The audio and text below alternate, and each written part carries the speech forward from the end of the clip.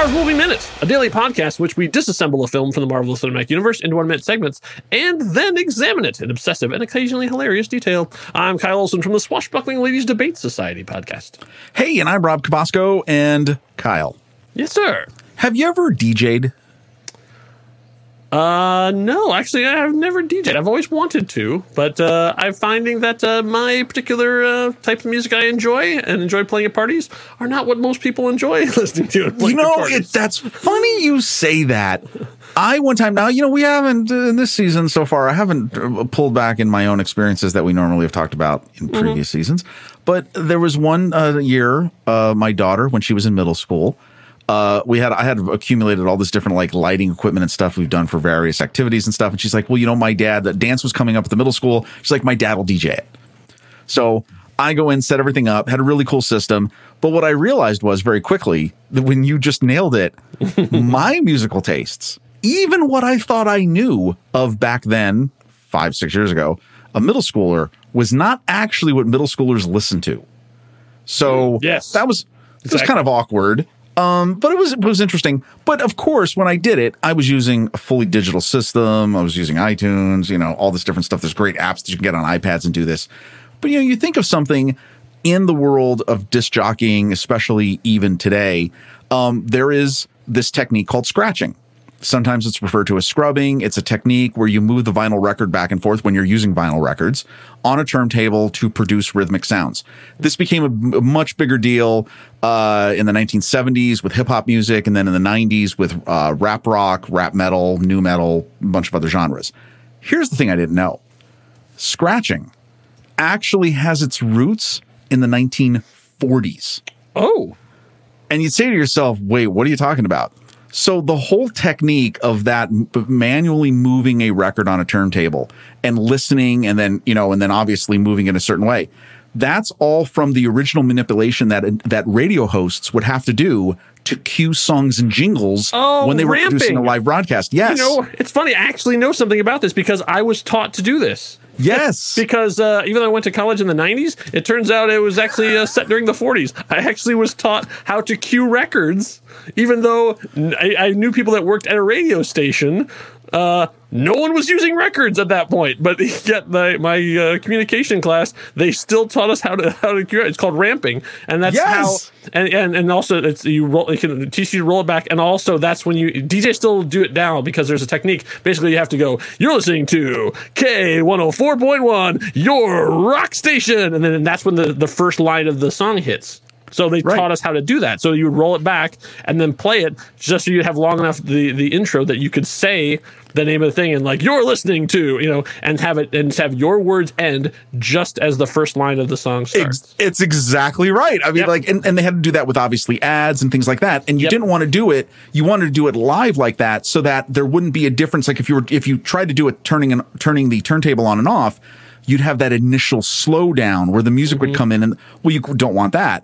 So you do scratching or a rudimentary version of it to make that all happen. That's amazing. I had no idea.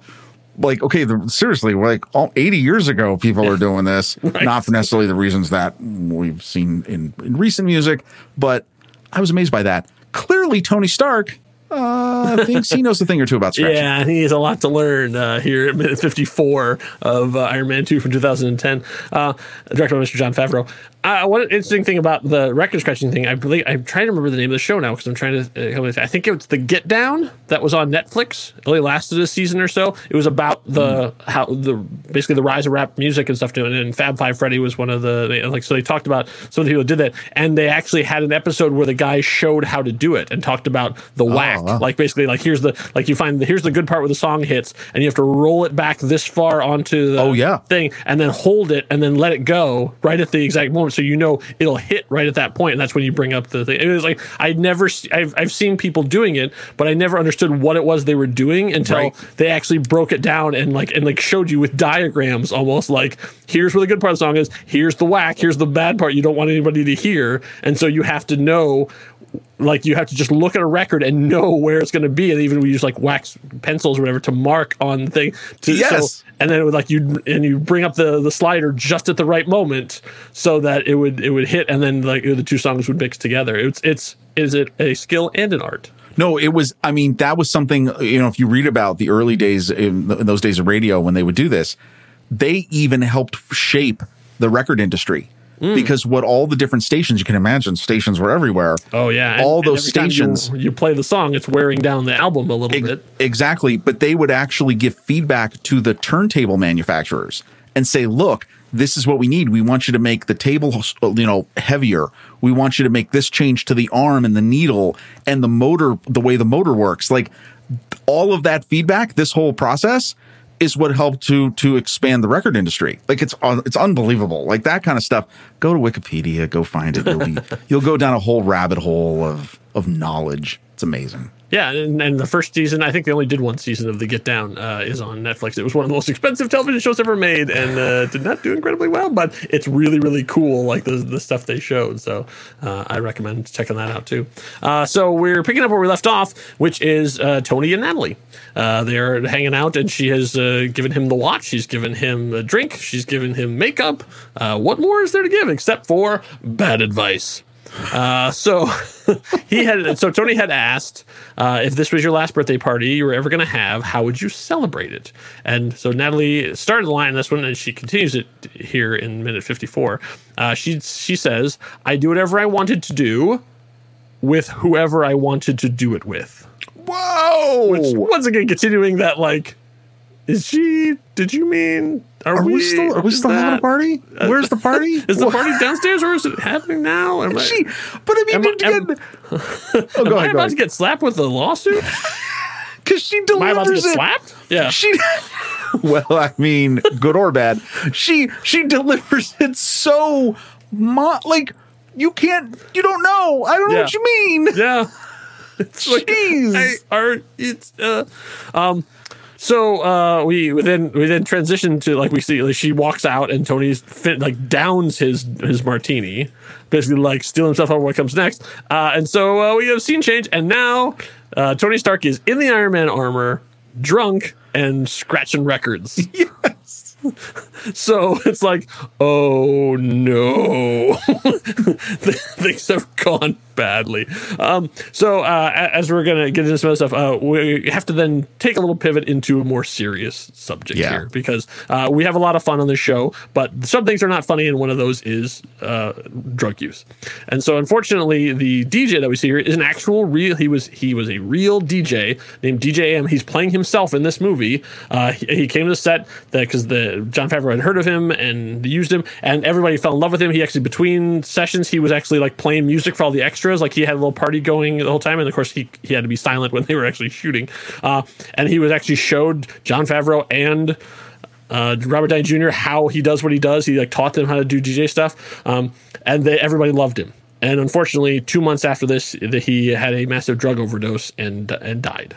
His name was Adam Michael Goldstein. So I didn't actually know much about him, but I knew that this film, Iron Man 2, is actually dedicated to him. So I wanted to take a moment to dig in a little bit and find out, like, who was this guy and what did he do? And obviously, nothing we can talk about is going to be well enough to do, but this just be a small bit, and maybe you can then, if you're interested, dig in. There's a documentary they made about him. I could not find it streaming anywhere else. I would have sent you that way, but it's out there. So he started out as DJing clubs, and he joined a band called Crazy Town. Now, Crazy Town might not be familiar to somebody, but if you've heard the song Butterfly, then you know Crazy Town. Come, my lady, come, my lady. You're my butterfly, sugar, baby. That's Crazy Town. So he was a member of them. And then he sort of left that group and became like a professional DJ, which is what he always wanted to do, and was doing okay.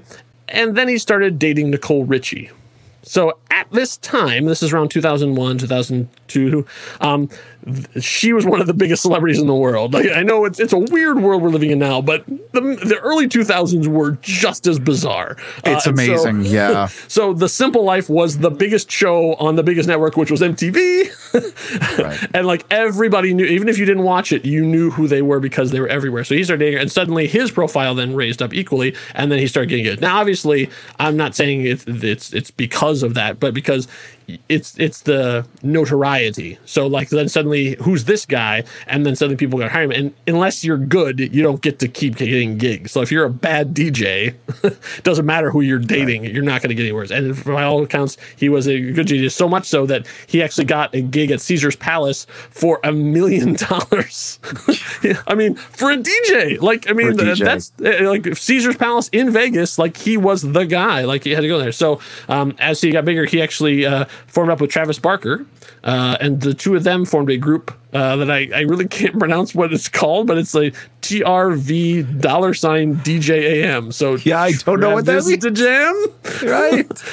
But this is what's always so strange to me about celebrity and stuff too, is that he actually had at that point in 2008. This was 2 years before, or actually, I would say probably a year before, had just survived a fatal plane crash. Like they were flying South Carolina. On takeoff, the plane crashed. Everyone on board except for Travis and him were killed. So he had just like dodged death, and yet not like barely 2 years later he would be dead. It's so strange how these things work out. So he actually had been working a lot of stuff. He had been involved with DJ Hero. He had actually just started shooting an MTV show because he had been struggling with drug addiction his whole life, and so he wanted to document that. And so he actually had a reality show where they were doing that. Actually, so he was still shooting it when he died of a drug overdose, and so they actually did end up airing it just as sort of as a cautionary tale. So he was found 2 months after he shot this cameo, dead in his apartment of an overdose. And so they actually created a fund called the DJAM Memorial Fund, an organization designed to help people struggling with drug addiction. At this point, I don't think it's still going. I could not find anything online that says it's still around accepting money. But if you are moved by his story or want to know more, I would suggest that you reach out to your local community and find drug rehab programs to donate to or volunteer at, because they're doing the great work. We're just sitting here doing our silly little show about Marvel movie minutes, but they're actually going out and helping people. And so if we could avoid to have another one of these situations, that would be ideal. Absolutely. So this film is dedicated to DJM. This episode is dedicated to DJM. Not that anyone cares, but it's a horrible scourge that's going on, and people need help. They don't need to be locked up. They don't need all this stuff. They need help, and this is what we're headed to do. So let's pivot back to our silly little show. Okay, you want to say something? And I just want to say, I mean, that was outstanding. I mean, that's everything. His story about the plane crash is incredible. It's off of like a Learjet in South Carolina. It's amazing. Yeah, 4 people died. Yeah, 4 of the 6. I mean, he and Travis were the 2 that survived. And their group name, I know it's the $, but I think it is just Travis DJAM. Like, I mean, it's a take on that. That's what that probably is. No, it's I honestly forgot about this. Because I remember hearing this, I think, vaguely when the movie came out, because obviously, again, the movie comes out after he had tragically passed away. But, my daughter just the other day, this whole weekend, she's been watching Glee. And, you watch episodes of Glee. Yeah. And you watch episodes and you go, 3 of these people are no longer with us. Yeah. And it is gut wrenching. Yeah. And so obviously, especially in this, I mean, if anybody knows anyone who needs help, I mean, there are so many different great resources to go out and get help. And obviously we realize that sometimes those demons just really sadly are out of our control, right? Like, I mean, like, and we can just try to get all the help you can, because really they are real and crazy. It's a bummer. When you read the stories about, I did read the thing where they had planned to shoot this scene in a day, and instead they extended it for a week. And he just had so much fun with the cast. He's teaching Jon Favreau how to DJ and stuff. And the skill, I will tell you this. I know people would say it's a DJ. What's more to it? Well, let me tell you this. Back in the day, right, when I used to go different places and stuff with friends and everything, to continue a vibe in a hall of 1,000, 1,500 people, and to do it nonstop for 6 hours, that's hard. Yeah. DJing is a weird thing because you only notice it when it's bad. Yes. Because you think like, oh, you're just putting songs in a row. What's the big deal? Well, we've all been to weddings where the DJ was terrible. And like those ones stand out because you assume a level of competence, which means it's really freaking hard to do. Yes, it is very hard to do. And especially with like modern DJs today, especially if you're going to places like casinos or things like that, they're mixing and mashing beats and things, and they're doing it to keep an energy that goes and to sustain that energy for an extended period of time and to do it well. People, this is hard. Like you have to have an incredibly interesting, emotional and mental understanding of what people want to hear, and then just have the technical prowess to like put it all together and make it happen in real time. Yeah. That's the part, because they're literally going with the flow, the ebb and the flow of the people in the room. It takes a lot of talent, and just obviously all. And like, just for our sake, he was basically between our ages. Yeah, he's 36. Yeah. Wasn't he? Yeah, when he died, he was 36 when he died. But I'm saying like he was born a little bit earlier than me and a little bit later than you. Oh, he would have been, at this point he'd have been our same age. Oh yes. Oh no. I know you're totally right. You're absolutely right. Now, rest in peace. And if you want to, his stuff is still out there. So I mean, like if you search on iTunes, if you search on YouTube, his mixes are still out there, so you can see him doing what he was put here to do. And unfortunately, we got too little of it. Yes. So pivoting out of that, speaking of music, the song that Tony Stark is scratching on here is "California Love," which was a amazing collaboration between Tupac and Dr. Dre, which at the time was a huge deal. Like the fact that they got two of them on the same song, that stuff didn't happen in the 90s, but this one did. It came from the 1996 album "All Eyes on Me." It has a terrific music video too, if you want to check that out. So we immediately cut from the party to what's more exciting than a Tony Stark party? It's the line of cars outside. Okay. Wait. Just a couple things, just quick to slip in there. So a few really neat things happen before we go to the cars. So we see Tony. He's in his full suit. The suit looks fairly bulky. Yeah. And I know that's because this is all a practical effect, and the suit isn't always a fully practical effect. No. Yeah. So this is one of the last times we'll ever see a full practical suit. Right. And so it does looks a little bit weird because it's obviously a full-grown human is inside it. Yeah. So that's the first problem, right? But then, I just love, we got two references here. As he's playing the song and Tony's just got this half-drunk smirk on his face. I love that he does a fist bump with DJ AM. And dude, man, DJ AM acts it up totally because he takes the fist bump, but then he's like, "Ooh, ouch, man." He shakes his hand like, ooh. No, of course. It's so great. I mean, it's perfectly acted, man. I mean, it completely sells it. And then you also have, for those of you who listen to our sort of like the preseason show about comic books and everything else, we've talked about, they've mentioned in these things that Tony loves the ladies. There's a whole bunch of ladies that, are sort of a part of him. Well, I think that's kind of the reference. We get the shot of all these girls in different states of dress. I think they're all blonde and all wearing little black dresses. They're not all blonde, but I mean, there's a big variety here. But like they're all here for Tony. Yeah. I mean, it is just it's a little bit weird, but okay, sure, whatever. And just craziness. Like, there's some people in their bathing suits and there's people in cocktail dresses. There's a lot of stuff going on. Because Rob, California knows how to party. I mean, yeah. I mean, I just think that's kind of funny. And then, obviously we've seen Pepper has got her, she's walked in the middle of all this and she sort of has a concerned face. So. Yeah. So meanwhile, out in the driveway, we see a line of cars. We have Rhodey is driving the 2008 Audi A8 LD3. I knew you all knew that, but I just wanted to make sure that you knew that I knew that. Also, in that same shot, we have a 2008 Rolls-Royce Phantom Drophead Coupe. Boy, that Favreau loves him some Rolls-Royce, doesn't he? Really does. There's a 2008 Maserati Gran Turismo. There is a 2005 Ferrari F30 Spider and a 2007 Aston Martin V8 Vantage Roadster. So these are pretty high-end cars, and also pretty new. Like these are all within the last couple of years. So, he's attracting a rich clientele here to his party. They timelessly look expensive. Yes. That's what that's saying. Also, too, I gotta love the whole retro, the look of this. And again, I like the geography and that we talked about the overhead shot as we were transitioning to this a few minutes ago. You see the fountain. So that fountain, that circular fountain that's incredibly well lit and very 60s-ish is right there. Mm-hmm. And I love like the balls of light that are on the wall. Like it's just, it's a lot of concrete, it's a lot of glass, and just these really beautiful different ways of illuminating it all. It's gorgeous. If you're into that style, that contemporary style. True. So Rob, do you think that Tony Stark co-signed on the loan for Rhodey's car?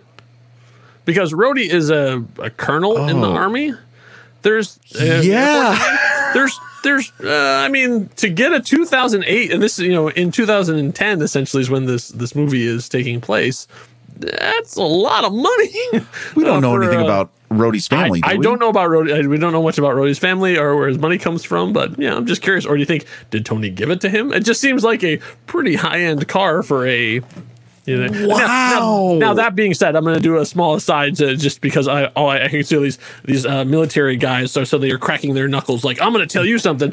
I'm going to tell you a small story about my cousin. So he was working in the Air Force, and so he was deployed out there, and he was a cargo specialist. So basically he would figure out, like, when you drop something out of a plane, where's it going to land? Not bombs, but like all the other stuff, like logistically. So that's what his job was. So he flew in the big planes, like the cargo planes and stuff too. And so while he was deployed, he was like, you know what? I'm going to buy a brand new car. Like, I'm going to get a car. He's like, and so much so that he went to BMW and actually created his car from scratch. Like, he went point by point, like, this is what I want. Like, I want these wheels. I want these brakes. He customized everything and then had it shipped from Germany all the way back over to Louisiana, which is where his home base was. So he said, and so he told me, like, and he got it, and as far as I know, he still has it.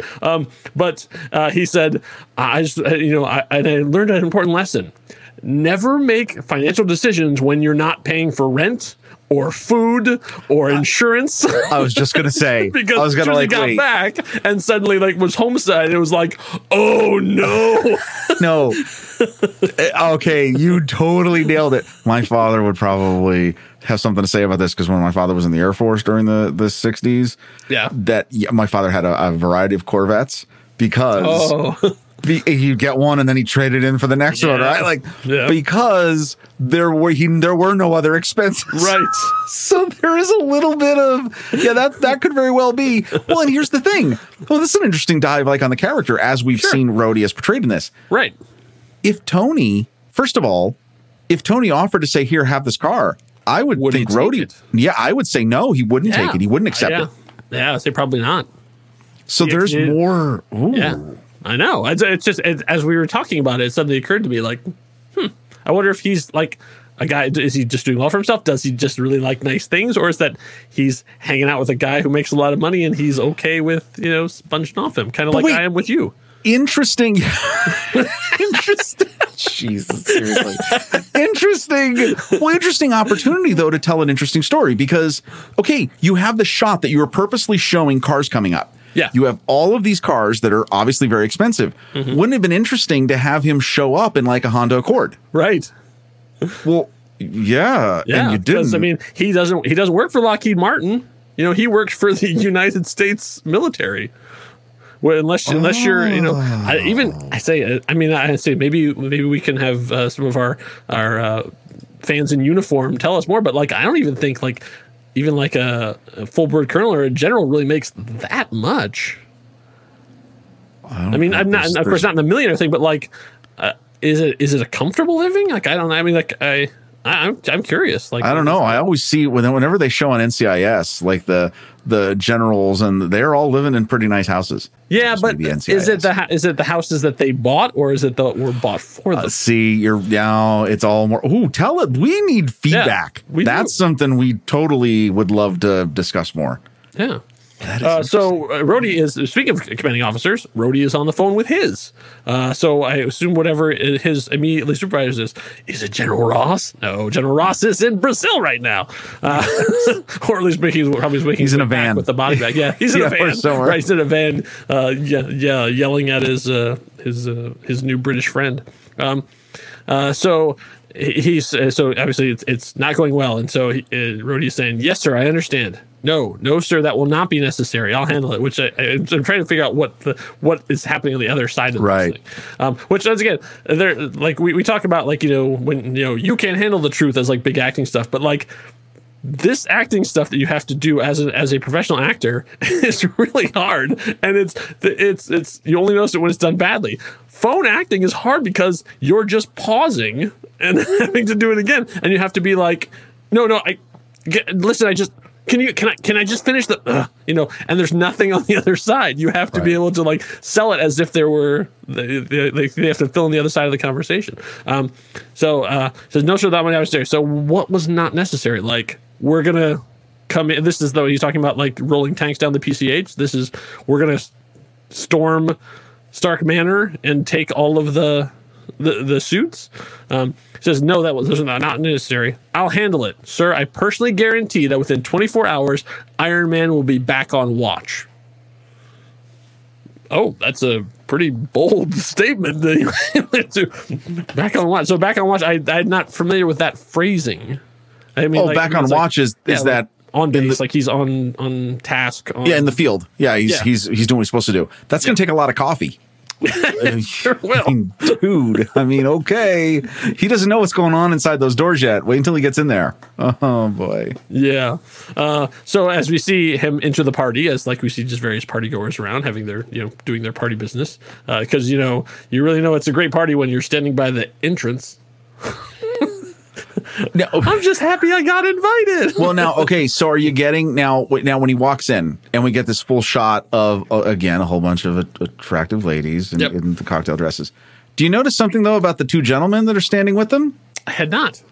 They are in uniforms. Oh, private security. Well, it looks like military dress uniforms. I was a little confused by this, and I couldn't find anything about this.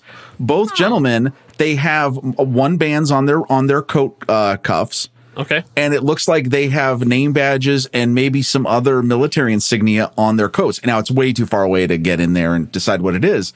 But I thought that was interesting.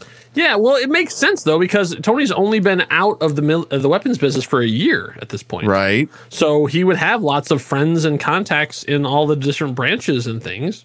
And these might just be friends, associates, and stuff, and they're there. Right. Interesting. Okay. There's a lot you could derive from them being there and talking to ladies. So as Rhodey is walking in, then he sees Pepper, who looks not that happy. So she goes out and he says, "Hey, Pepper," and she says, "I'm going to get some air." And Rhodey's like, "What's wrong?" And then there's a weird edit. And we're going to get into exactly why that is, because this scene was vastly rewritten and reshot. And I think we're going to get one or two things that we're going to discuss in the deleted scenes that we were able to find, but even Jon Favreau talks about this. And so I believe they shot this whole thing and then went away and they came back in the reshoots and redid all of this stuff. And I think that's where DJ AM actually came in, was during the reshoots. And so because if you look really, really carefully as you're looking, you'll see that Pepper is holding something. As she walks back, it's just under frame. They cut it just right. But you can see she's actually holding something, and you see it pop up a little bit in the frame. And we're going to talk about what that is in a future minute. As we get to the end of this sequence, we're going to talk about what the alternate version of this sequence is. I think it's a box of tissues. Oh, a box of tissues. Interesting. So crying her tears as she watches him with Natalie. Replace me with a younger model. What's going to happen? Just wait until we get to the next minute, because I have some things to say about Pepper Potts. Let me just put it all out there now. So this ends, as this weird edit goes, then all of a sudden Pepper goes from leaving to then going back instantly with Rhodey. Because we hear in this edit, to cover the edit, there is a sound of glass breaking. Yeah. And then there's, yes, we cut from that to a weird shot of her coming into view. Yeah, and then basically like gesturing to like everything that's going on, and she goes, I don't know. And that's where the minute ends. So something bad's about to happen. Something bad is going to happen. Yeah. To all of us. We're all going to equally suffer together here. So the sign of any good party is the party favors you get to take home. And if you enjoy the party that we're throwing here on the Marvel Movie Minute, you can get your own party favors over at nextreel.com/merch. Yes! That's right. We've got our own merchandise. We've got our logo. You can slap it on anything. You can put it on a mask, on a shirt, on a mug, on a sticker, whatever you want to. Show that you have shown up to this party to all your friends, and maybe they'll come and join the party as well. You know what we should get? It would be nice. We should get red cups. Oh, yes. With the red and gold cups. Ooh. Oh, maybe even can we get something etched? Like, can we get like a Stein? Oh, that sounds amazing. Okay, I'm on that.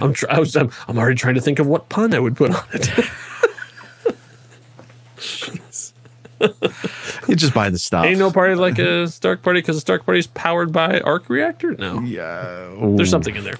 Yeah, there's something, but just in the meantime. We're on all the socials. Come up with a better tagline than us, and we'll put it on a logo. Yeah. We're going to find out what horrible thing is happening on the other side of that. We do the reaction cut over at 55. So do not miss it. We will see. We will be there. This is a party you do not want to miss. Enough said. Bye.